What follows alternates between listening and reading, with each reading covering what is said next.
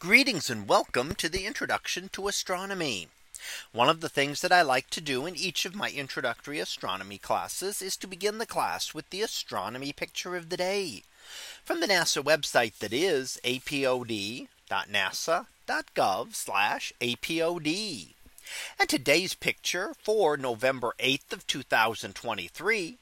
Well, it is titled Perseus Galaxy Cluster from Euclid.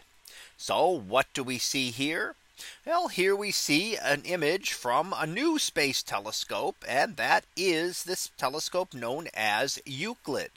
Now, what is Euclid? Well, it is a telescope that is a little bit smaller than the new James Webb telescope, which is 6 meters in size. This is only a little over a meter in size for its mirror. However, this one is available to look at a very wide field of view and give us better images looking across wider fields. Now that means something maybe a couple of times the size of the full moon. So it gives us a little bigger area to be able to look at than typical other large telescopes. Now here we're looking at the Perseus cluster, which is a cluster of galaxies that is over 200 million light years away. So the Andromeda galaxy is about 2.5 million light years away. This is 100 times farther away out in the distance of space. Now, that's not the only galaxy you see here. And in fact, almost every object that you see in this image is a galaxy. And that means there's more than 100,000 galaxies visible here. Now you will note a few stars, and stars will have a distinct diffraction pattern through them. So you'll see that little cross pattern going through the stars. And those are just foreground stars within our own Milky Way that happen to be located in the same direction on the sky as this cluster. So they are not associated with the cluster at all. They're nowhere near it, actually.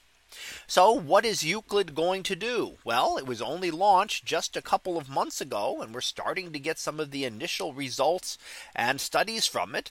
And it is going to be able to survey a large portion of the sky, about a third of it, trying to study billions of galaxies. And the goal of it is to look at the dark universe. While we see the galaxies here, we want to use those galaxies and our understanding and observations of them to better understand the dark universe, which is dark matter, which contains most of the matter of galaxies, but is completely invisible to us. It does not give off any kind of light or other electromagnetic radiation.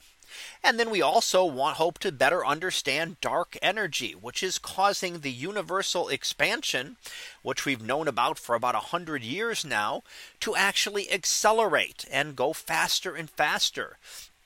And we hope to get a better understanding of what is happening with this, because that is contrary to our ideas of gravity.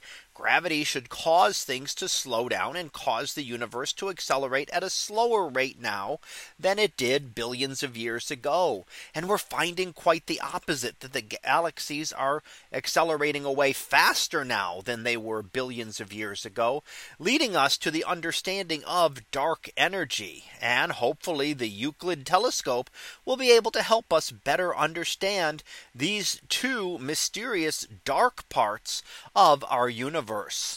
So that was our picture of the day for November 8th of 2023. It was titled Perseus Galaxy Cluster from Euclid.